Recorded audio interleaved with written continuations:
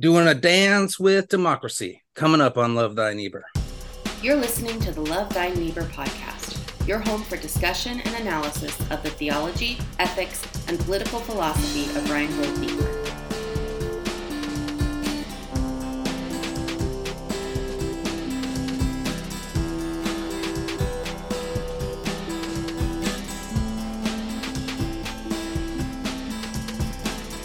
Welcome back to another episode of the Love Thy Neighbor podcast, the only podcast in the world exclusively dedicated to the theology, ethics, and political philosophy of Reinhold Niebuhr. I'm Cliff Bailey, and I'm joined as always by co-host Zach Narrison.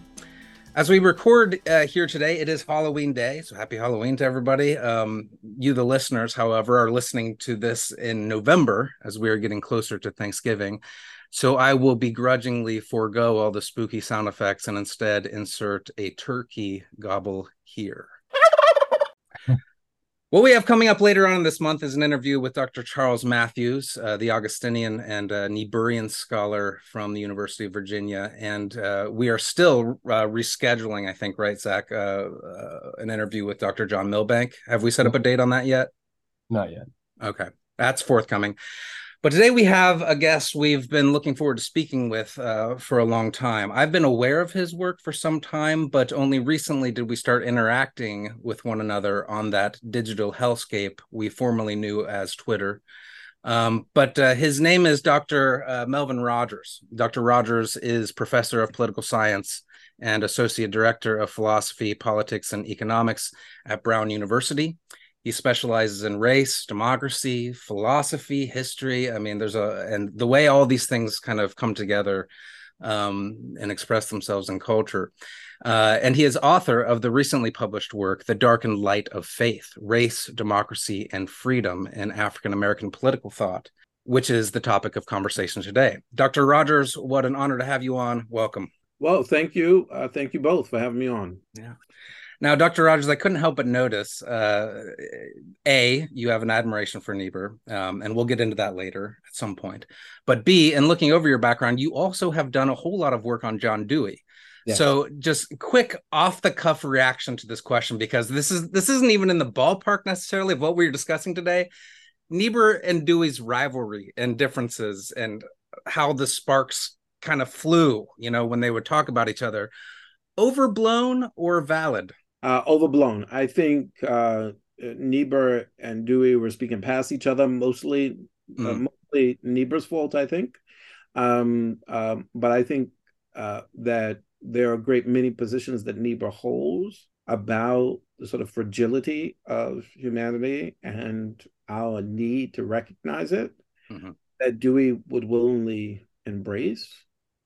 And that Dewey is not as the sort of picture of the progressive Democrat that Niebuhr worries about, and that he targets in Dewey. I think it misses its mark, even though I think that the substance of what Niebuhr wants to say about that kind of type is actually right.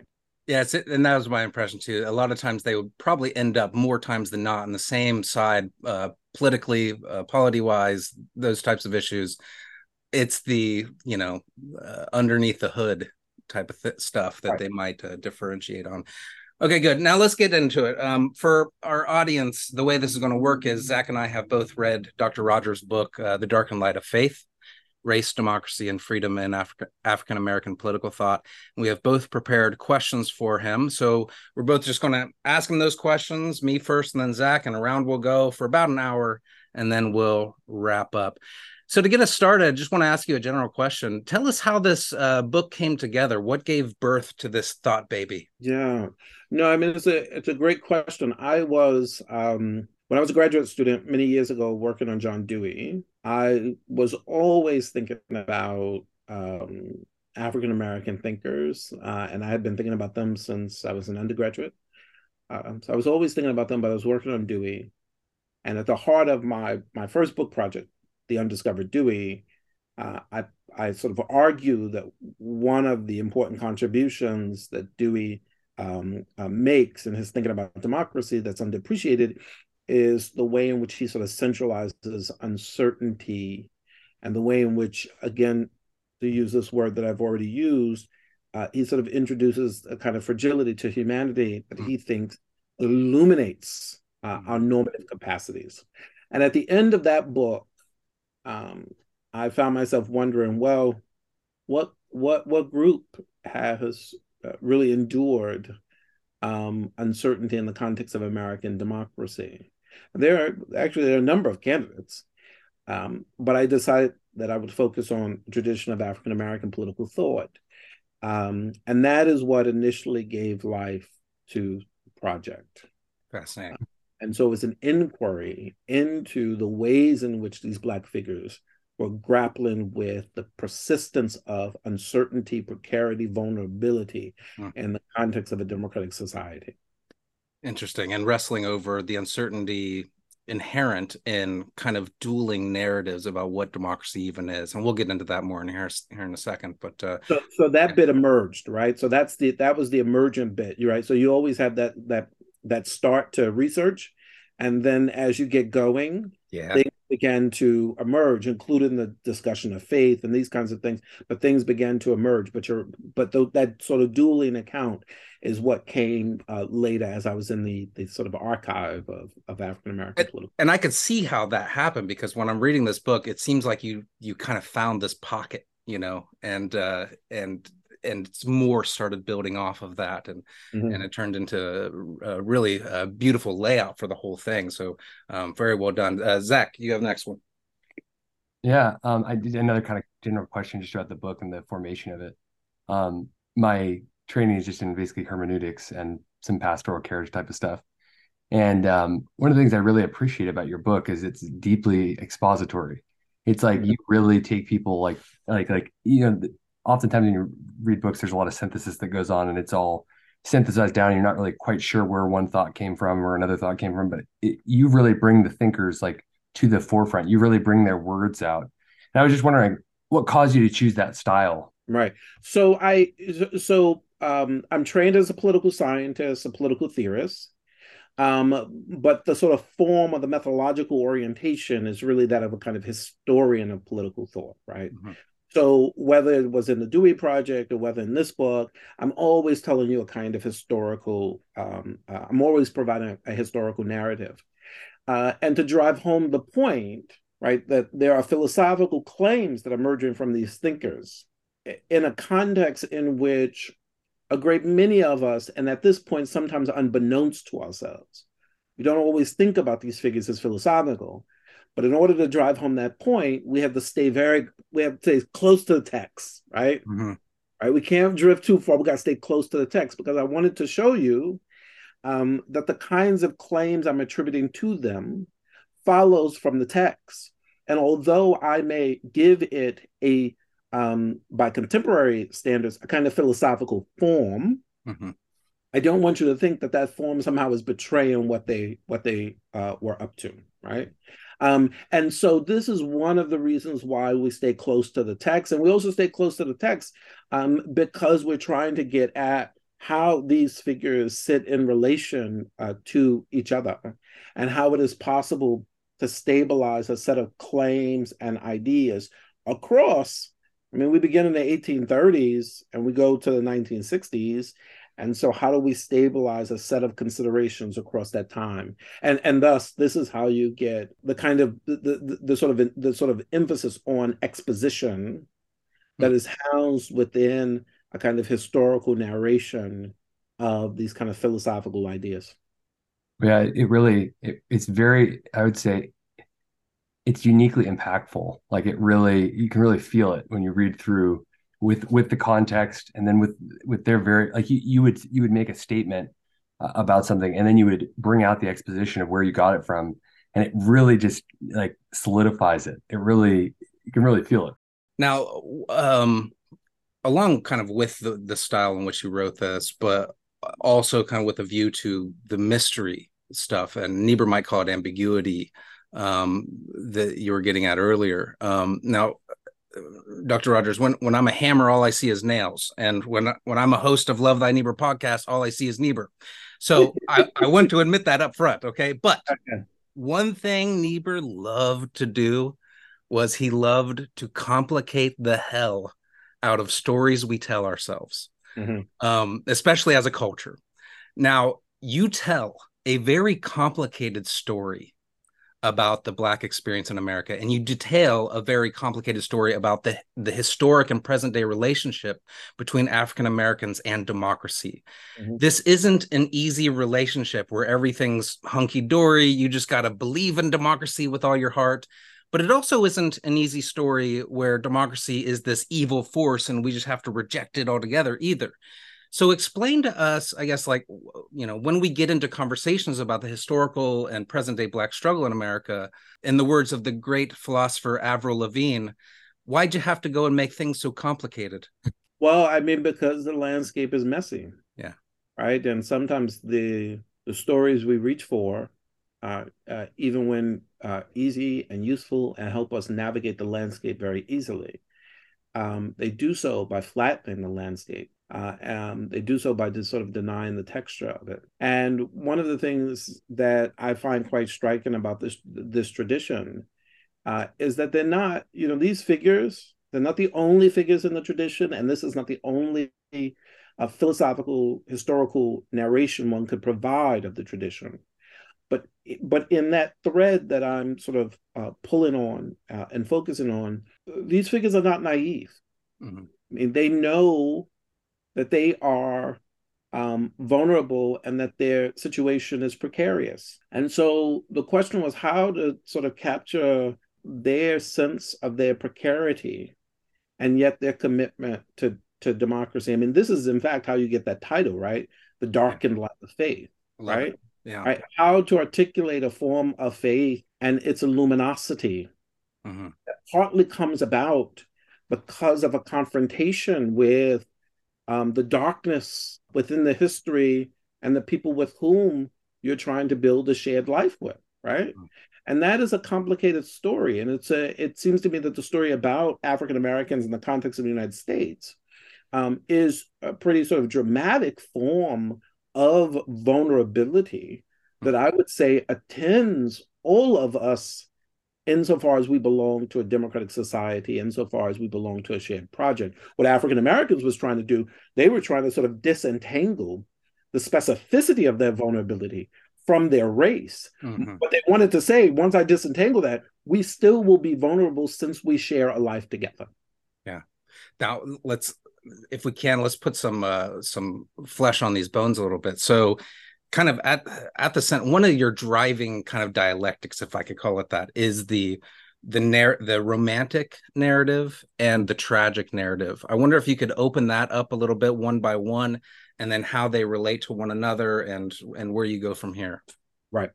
So what's driving the book?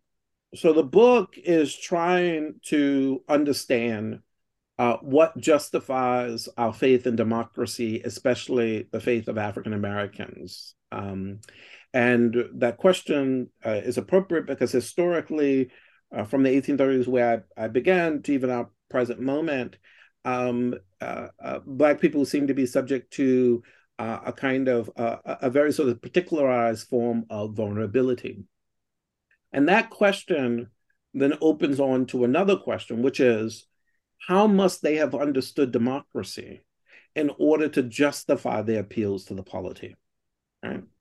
So one story, a romantic story, it shows us a nation, the United States, constantly struggling against the forces of white supremacy, culturally and institutionally, and constantly beating it back. And in every iteration in which we beat it back, more room is made for more people, right?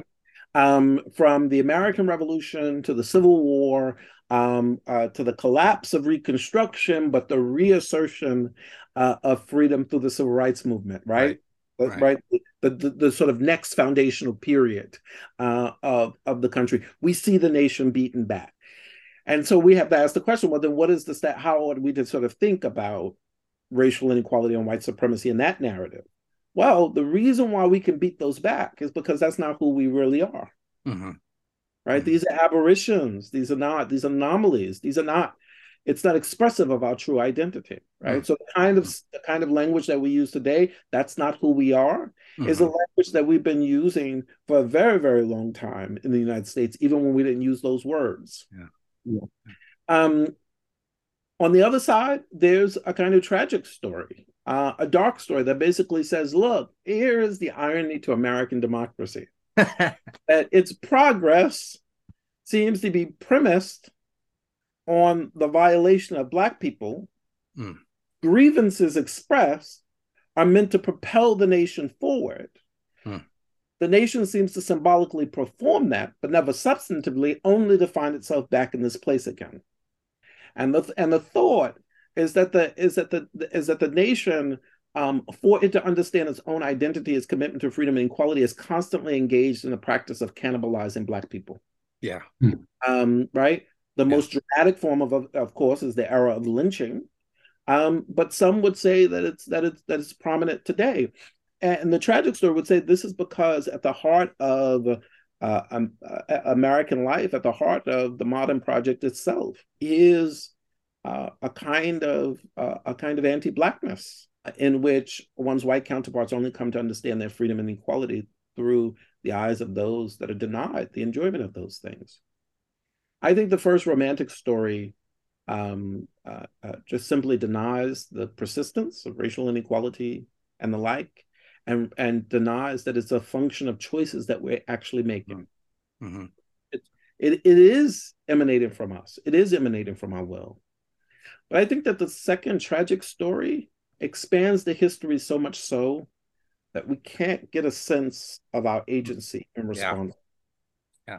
And it expands the history so much so that we can't get a sense of our agency, because history, in the tragic view, is, in a kind of magical way, it moves beyond the domain of history, and into that which is part of the very sort of infrastructure of human life itself, right? It's part of the furniture of reality, right? The ontological basis of life. And if it's that, then you can't touch it at all. And so we need a way to walk a path in the middle that can both see ourselves as transformative, but without denying the sort of darkest features that are not anomalous to the United States, but that are part and parcel of its past and its traditions. And so the Darkened Light of Faith and this group of thinkers tries to walk this middle path.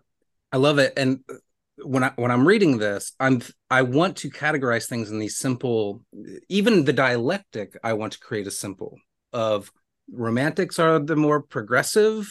They believe in progress. The tragic is everything's doom and gloom.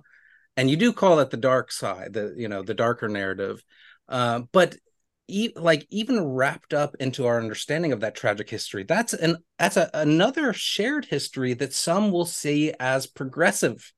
So if we look at it from a typical white liberal perspective of history, we would say FDR is like FDR, LBJ are like the highlight of political progress. That's when we really boomed. But that was also the time Jim Crow is at its peak.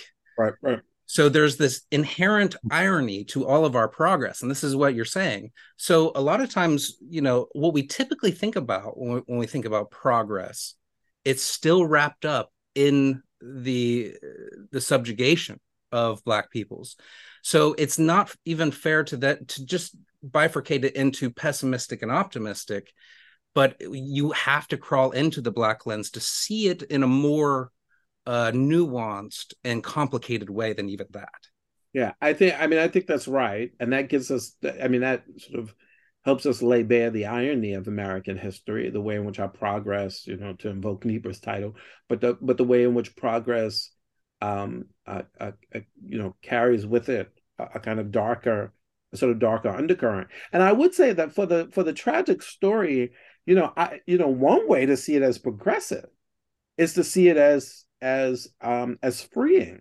Because if I know, for example, that you are going to disappoint me, then I don't set any expectations that you will do otherwise. And not setting any expectations that you, right, not setting expectations that, you'll meet the demand, means that it frees me from the burden of thinking about you doing right by me. And I would say that the sort of darker story takes itself in one way as freeing African Americans from the burden that is placed upon them, the burden to save the nation. Well, if the nation is beyond salvation, if it's beyond actually repair, then now you can take that energy and invest it elsewhere. That's right. Yeah. Right. And there's a complete loss of agency. There's why should I am just a part of the machinery. Right. So my argument, of course, is that it comes at a cost, a deep political and cultural cost. That to be quite honest, African Americans and their allies are still just simply trying to get on in the community, right? Yeah. And you don't just simply get on in the community without attempting to make the community a home in which you can get on in. Is it right? And so that means resistance and contestation are a feature of what it means. But that's just simply a feature of what it means to be a democratic citizen. We each must be prepared to pull another to the red carpet when one has acted inappropriately, or one has violated a deep norm of the society to which we both claim to be committed. We Niebuhrians would call that repentance. But yes, that's right. That's right. Zach, you have the next one. Yeah.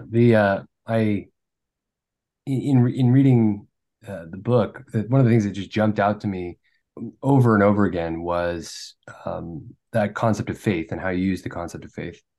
You said on page 22, and I've thought about this over and over again. It's lived rent-free in my head. You said, precisely because faith takes uncertainty as a central feature of its existential and epistemic logic, faith holders are capable of struggling in the face of democracy's likely compromises with justice and disregard without giving in to pessimism or withdrawal.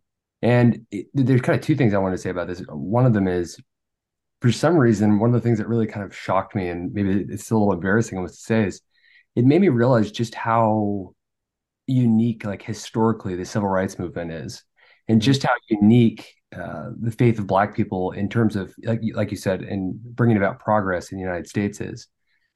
Just how as you were going through kind of some of the more pessimistic viewpoints, how really those make a lot more logical sense. Like they really jumped out to say, what's his name? The guy that went to Harvard. I'm just blanking on his name. Oh, Delaney. Oh, okay. Yeah. In reading, as you go through Delaney, his viewpoint makes a lot of logical sense. It's like, his frustrations and his tension with Douglas makes a lot of sense, right? I find myself kind of empathizing with him and saying, man, like his position is, man, maybe that makes a lot of, I think throughout history, I think a lot of people might have ended up there. But my question to you, sorry, I kind of went on a little rant there. Do you think we've lost the faith? No, I mean, so in the book, I'm trying to explain how these figures understood themselves and how it is that they could make their constant appeals to the nation amid disregard. And I reach for the language, sometimes quite obvious in some thinkers, sometimes not so much.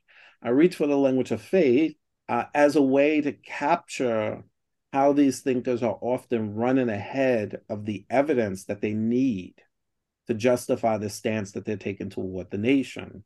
The evidence that would suggest it can be something otherwise. And that this sense of faith, it seems to me, although I'm focused on Black folks, but it seems to me that it's a concept of faith that actually can travel. Because if we look at social movements throughout US history, but beyond in democratic societies, we are often dealing with social movements that are looking around and do not, in fact, see the evidence that the society can be otherwise. And yet, by dint of their own sense of what justice demands, right, they engage in an imaginative projection of what a society would look like. And they use that projection retrospectively, dialectically, or reflexively to discipline their work to bring it into existence. They're not just pulling it out of their heads, right? They're bits and pieces, but it's not, properly speaking, evidence. They're bits and pieces in the world that they live in, and then they put together a kind of coherent pattern of life. In the context of the United States today, I mean, I think that the thing that we are grappling with is and we've all heard it. I'm sure your viewers, your listeners will have heard it. The thing that we're grappling with is not a disagreement about what equality demands or disagreement about what freedom demands. What we really are disagreeing about is whether or not we ought to be oriented around freedom and equality. Mm. And that cuts at the very heart of the very meaning of American life, right?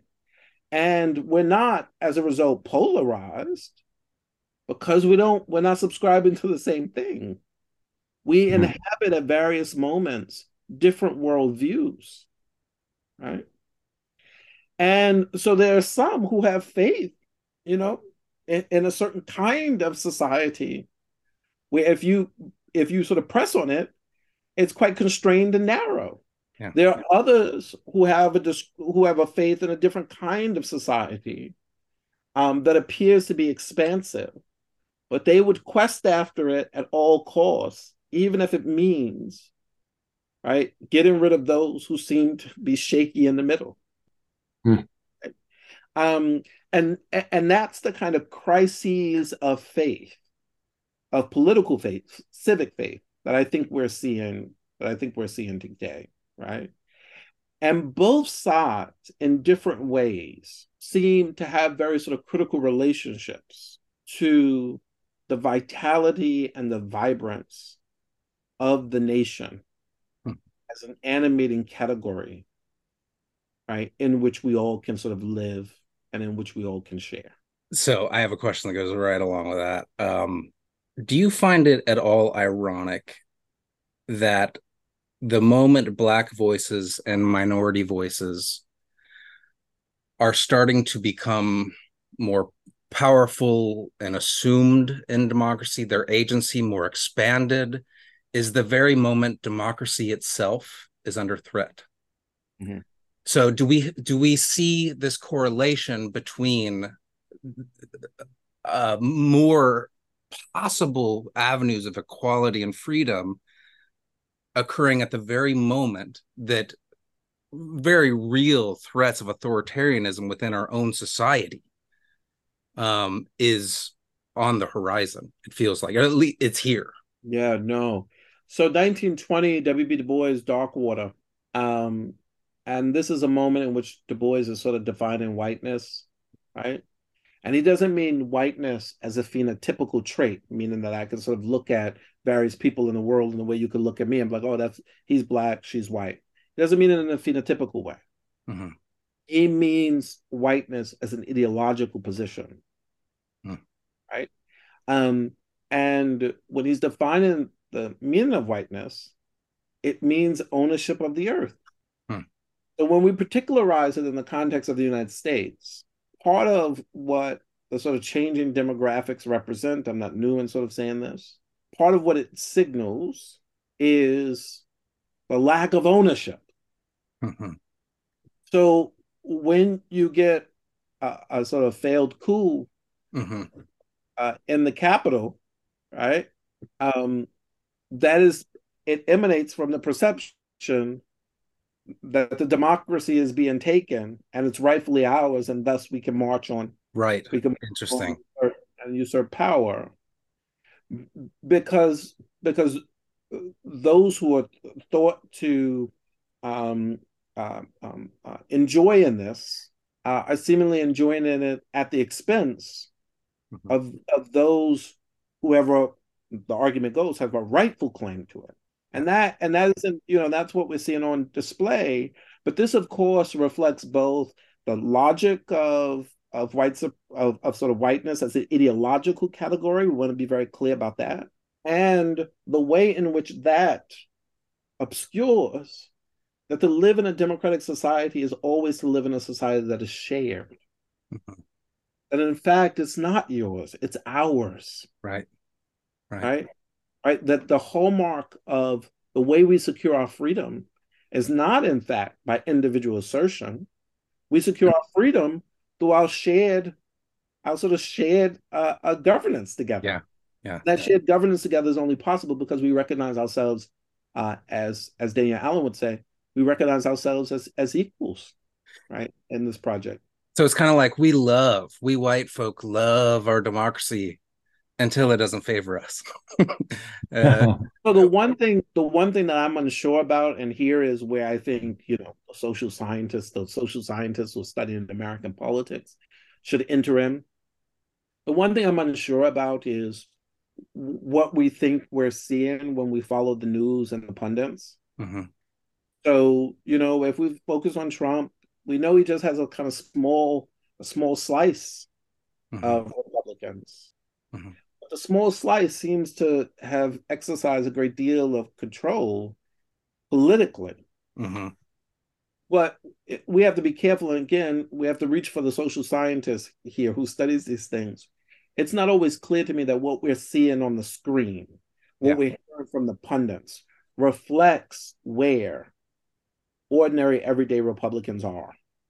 Yeah. Some of whom, or many of whom, also are white.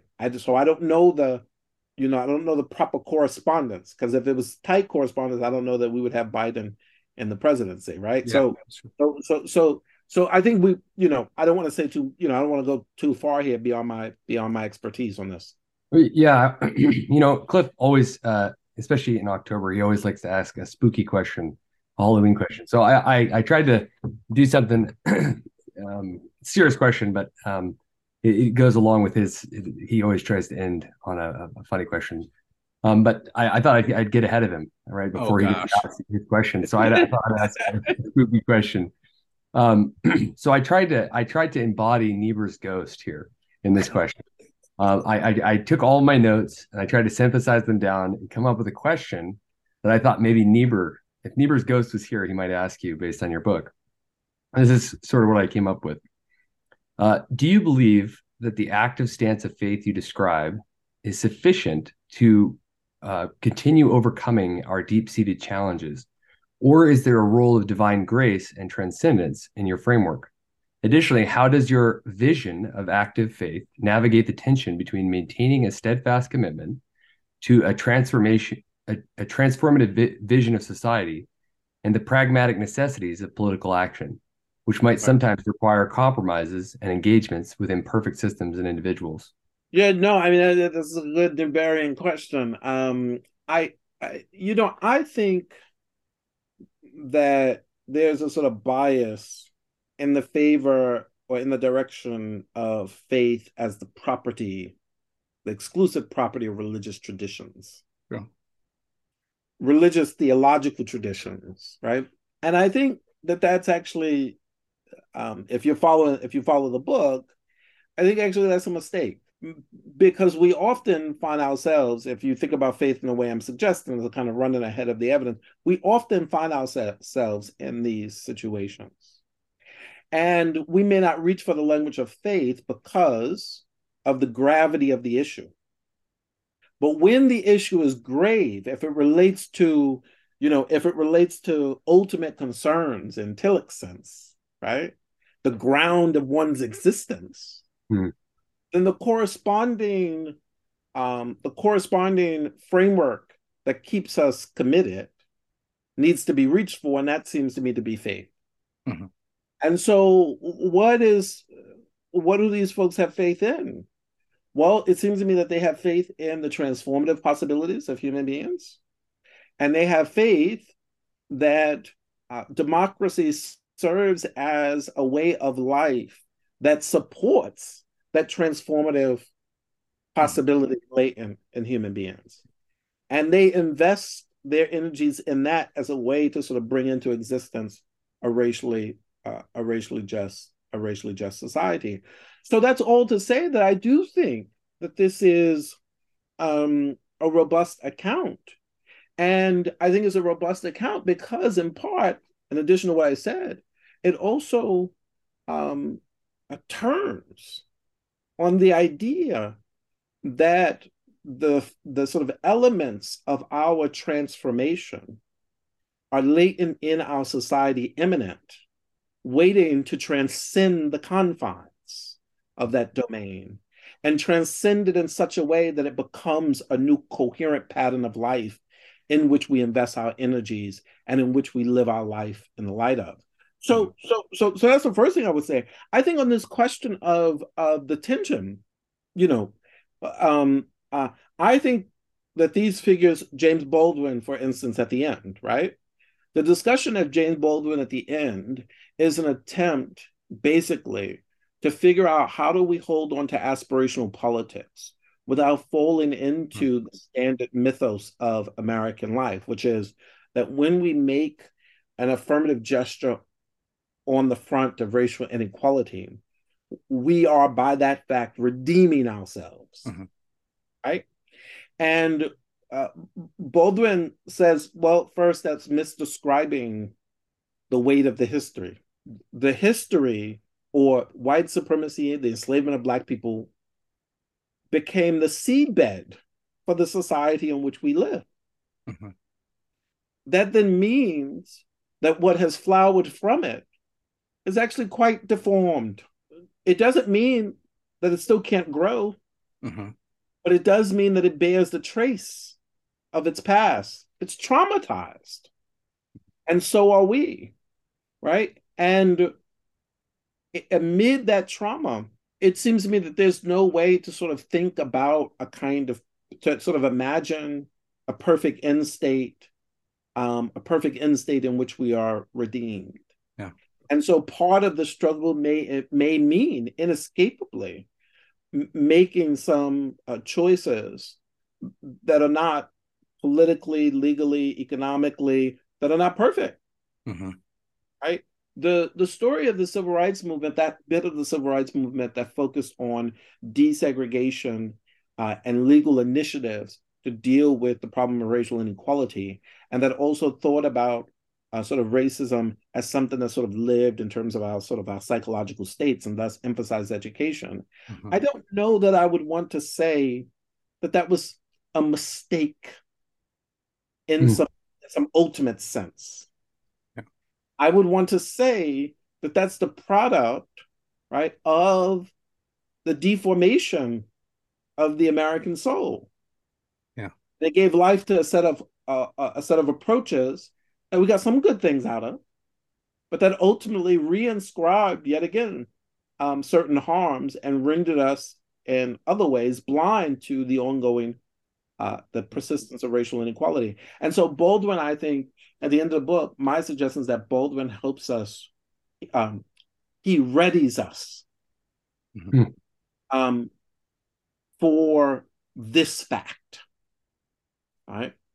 And that, of course, mirrors, although I'm not talking about Niebuhr, but that mirrors Niebuhr's attempt to both define us as questing after a kind of transformation, even as he's readying us for the ways in which we mistakenly settled on a moment as an ultimate expression of transformation, only to be reminded of our frailty and our mistakes yet again. I mean, that's the children of light and children of darkness, isn't it? That's right. And I was just going to say, kind of channeling what you did with Thomas Jefferson, if I could characterize it as such, we got to be willing to take the L today to win tomorrow sometimes. And how you kind of bifurcated the ways his understanding of the people. And I would also like to say, going off of Zach's question and your response, I don't think Niebuhr would object to the way that you're using faith at all. In fact, I think that he saw religious language as a resource for better grasping the tensions of everyday living and politicking, political talk, especially. He loved doing that. So it's not necessarily always couched in religious implications, but there can be religious applications. A question that I just got to follow up with that. A question that did come to me over and over again, because again, I all my questions here have been on the concept of faith in the book, but how do we cultivate that faith? Like, well, how do we like you could, I understand that you're using it more broadly, but how do we cultivate that faith that is necessary for political life?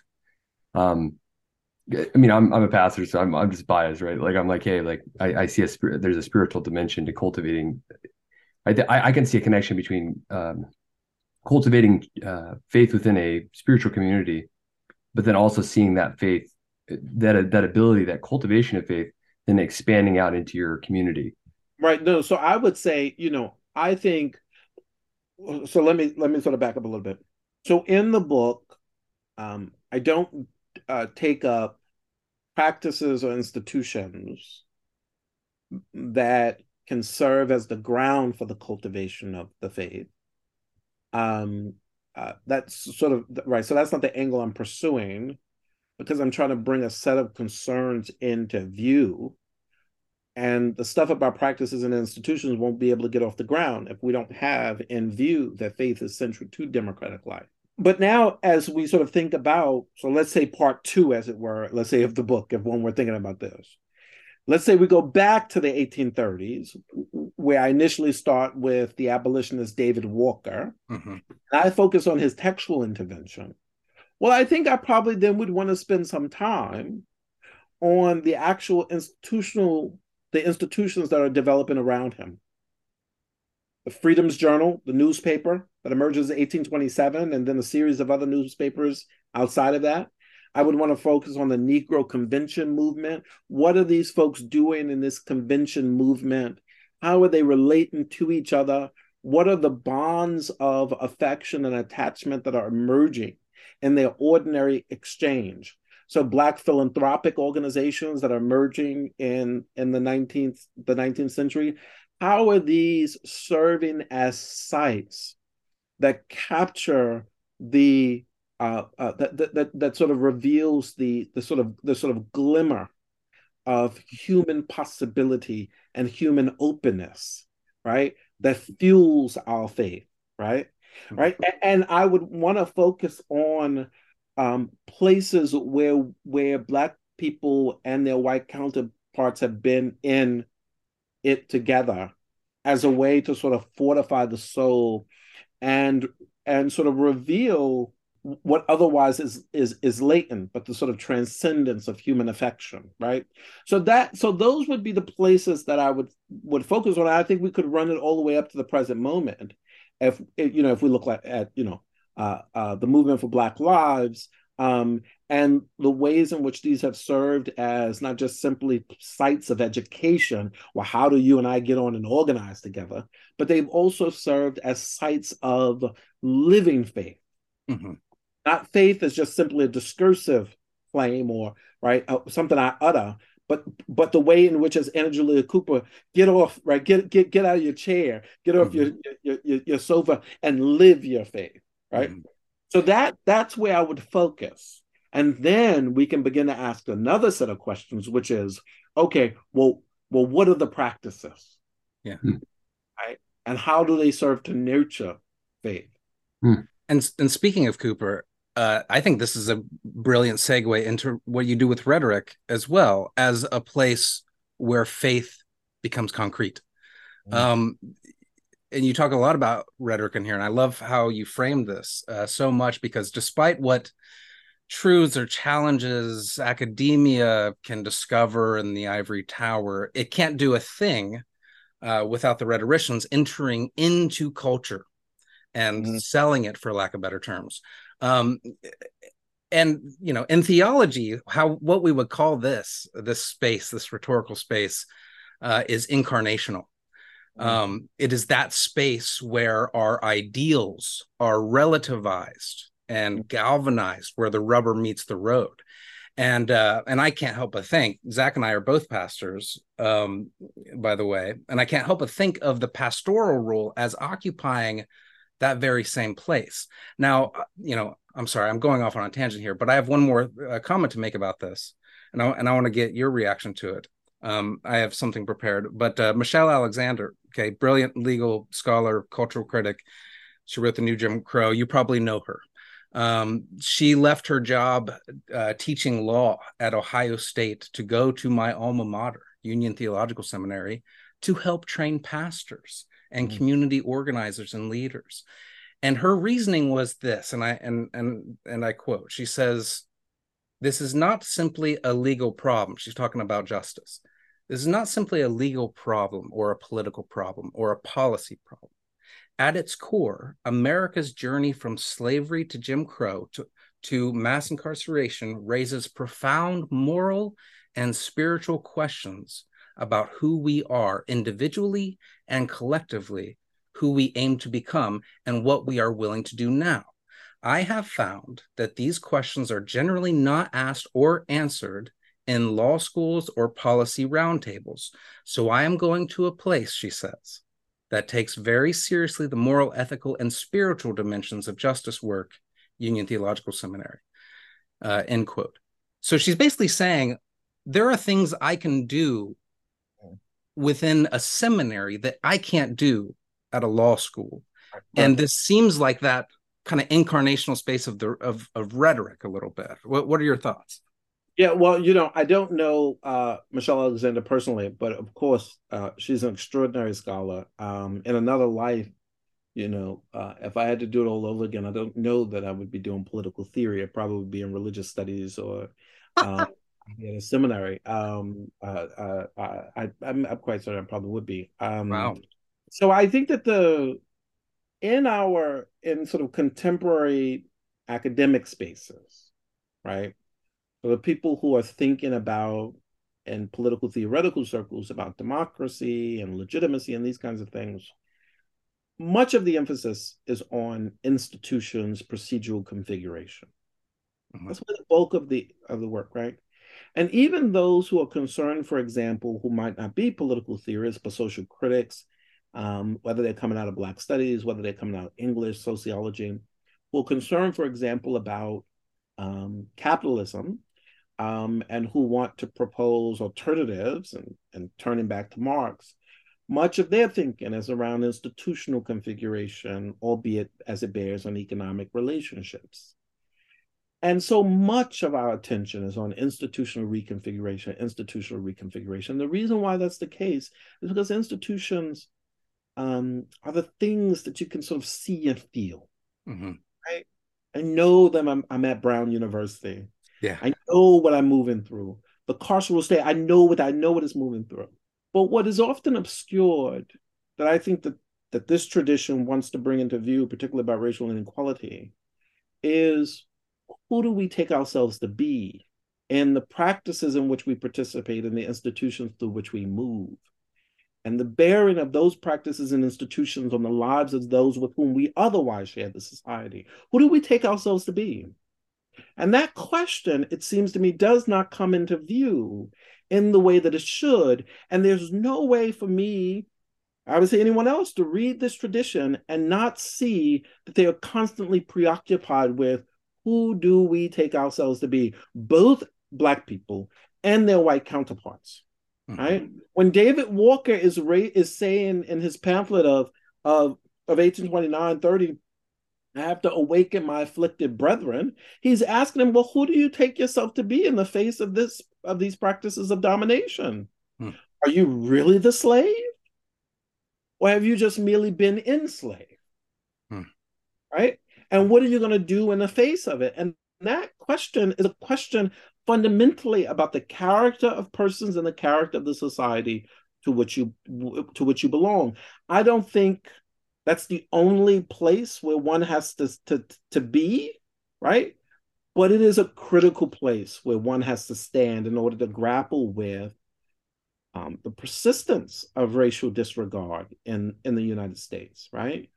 Our political moment at this very moment, independent of race, at the heart of our political moment at this very moment is about who we are. Mm-hmm. Mm-hmm. It's about our character. That's right.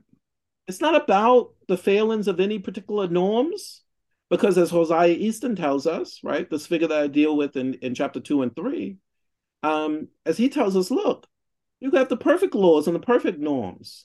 You have a deformed character, and they will find a way to deform those laws and those institutions. Mm. And so you got to deal with the character. And so now, to bring it back around more precisely to this issue, how then do you move people, right? And African Americans, these figures, rhetoric figures centrally, and it figures centrally in two senses. One, because rhetoric is the means by which we move people from one side to the other, right? It's persuasion. But more significantly, given the nature of the problem, when people have been so moved, you want them to say at the end, I've been persuaded. Where the I've been persuaded is not principally about the rhetorician, what the rhetorician has done, but what you've done for yourself. Because when you say I'm persuaded, you're also saying and deciding to live your life in the light of that persuasion, whether the law is present or not. And that's Especially, oh yeah. justice, I mean, that's what racial justice requires. Go ahead. Do you see this project as working within American personalism, within this tradition of centering so much of this on the character, the personhood, the agency of the person? Do you see this work as kind of within that tradition or an extension of it? So I think so. One of the things, so David Walker, for example, he was a used clothing dealer. He was the Methodist, and there's a kind of sort of freewheeling uh, as a Methodist at work there. So I don't really deal with, for example, the Episcopalians, right? And I don't deal with Alexander Crummell, for example. But one of the things that I try to say is that I want to be historically specific with these thinkers. And they are not, in the first instance, trying to figure out how they relate to this or that tradition. Right, right. Right. Because they're public philosophers on the move. Yeah. Meaning that the urgency of the moment is pressing on them. They see injustice at work, and they're reaching for resources in the tradition. But they're not in the first instance saying, well, how do I reach for this resource in such a way that I can ennoble this tradition called republicanism? Right. Although they're deploying republicanism, right? Right. Right. And so I think that there's a kind of family resemblance between what these thinkers are up to, personalism, republicanism, the Scottish moral sense tradition. But I don't sort of see them as sort of properly housed within any of those. And to be fair, personalism is a lot of times like retroactively applied. It was in its beginning anyway. So really, though, I think so far as like the Walker essay is concerned, like that fundamental switch, I think that you really drove home for me is that he just assumes Black agency, and that he is appealing to their judgment, I think is basically the way that you put it. That switch right there is such a fundamental part of democracy, of civil engagement, and all the above. And it just seems like that's so much, even with the tensions between the narratives, romantic and tragic. What they get wrong, both of them, is you don't come out the other side of it with agency, at least on the tragic end, right. with a whole lot of agency. And so that seems like it's a very central part of what this book is. And I apologize. I know that the trend for every academic or any theologian is to label something, and that's most of the time unfair. But I was just trying to kind of orient our listeners about what tradition is this coming out of. Right. I don't think no need to apologize, right? Because we all are trying to find entry points into every single text. And sometimes to get the entry point, we go through our catalog, right? Our archive, and we go, oh, this is my entry point, right? And the entry point needs to happen in order for us to have a conversation about how these things actually map on. And whether or not it's appropriate to talk about these figures as emerging out of, in a very specific way, the tradition, or a kind of family resemblance given a set of moves that are being made, right? So at work around these figures, we know Christianity in its various forms are at work. And we know around these figures in the early, so part one of the book, we know that the Scottish moral sense tradition is part of the discursive infrastructure of the United States. We know that republicanism and sort of natural liberalism is also part of the sort of infrastructure. And they're sort of reaching for these resources, but as they reach for these resources, because they're reflective about what they're reaching for, they realize the adequacy or inadequacy and thus engage in the revision. The revision then becomes our philosophical inheritance if we want to take it up. Right. Yeah, that's true. So this is my last question then, Zach, if you want to do the closing question, is that okay? You don't have your, why don't you just finish it off, man? I think he's got to go. Okay. In the spirit of two white dudes trying to learn, what would you want a white American to get from this book? Is it even in the mind?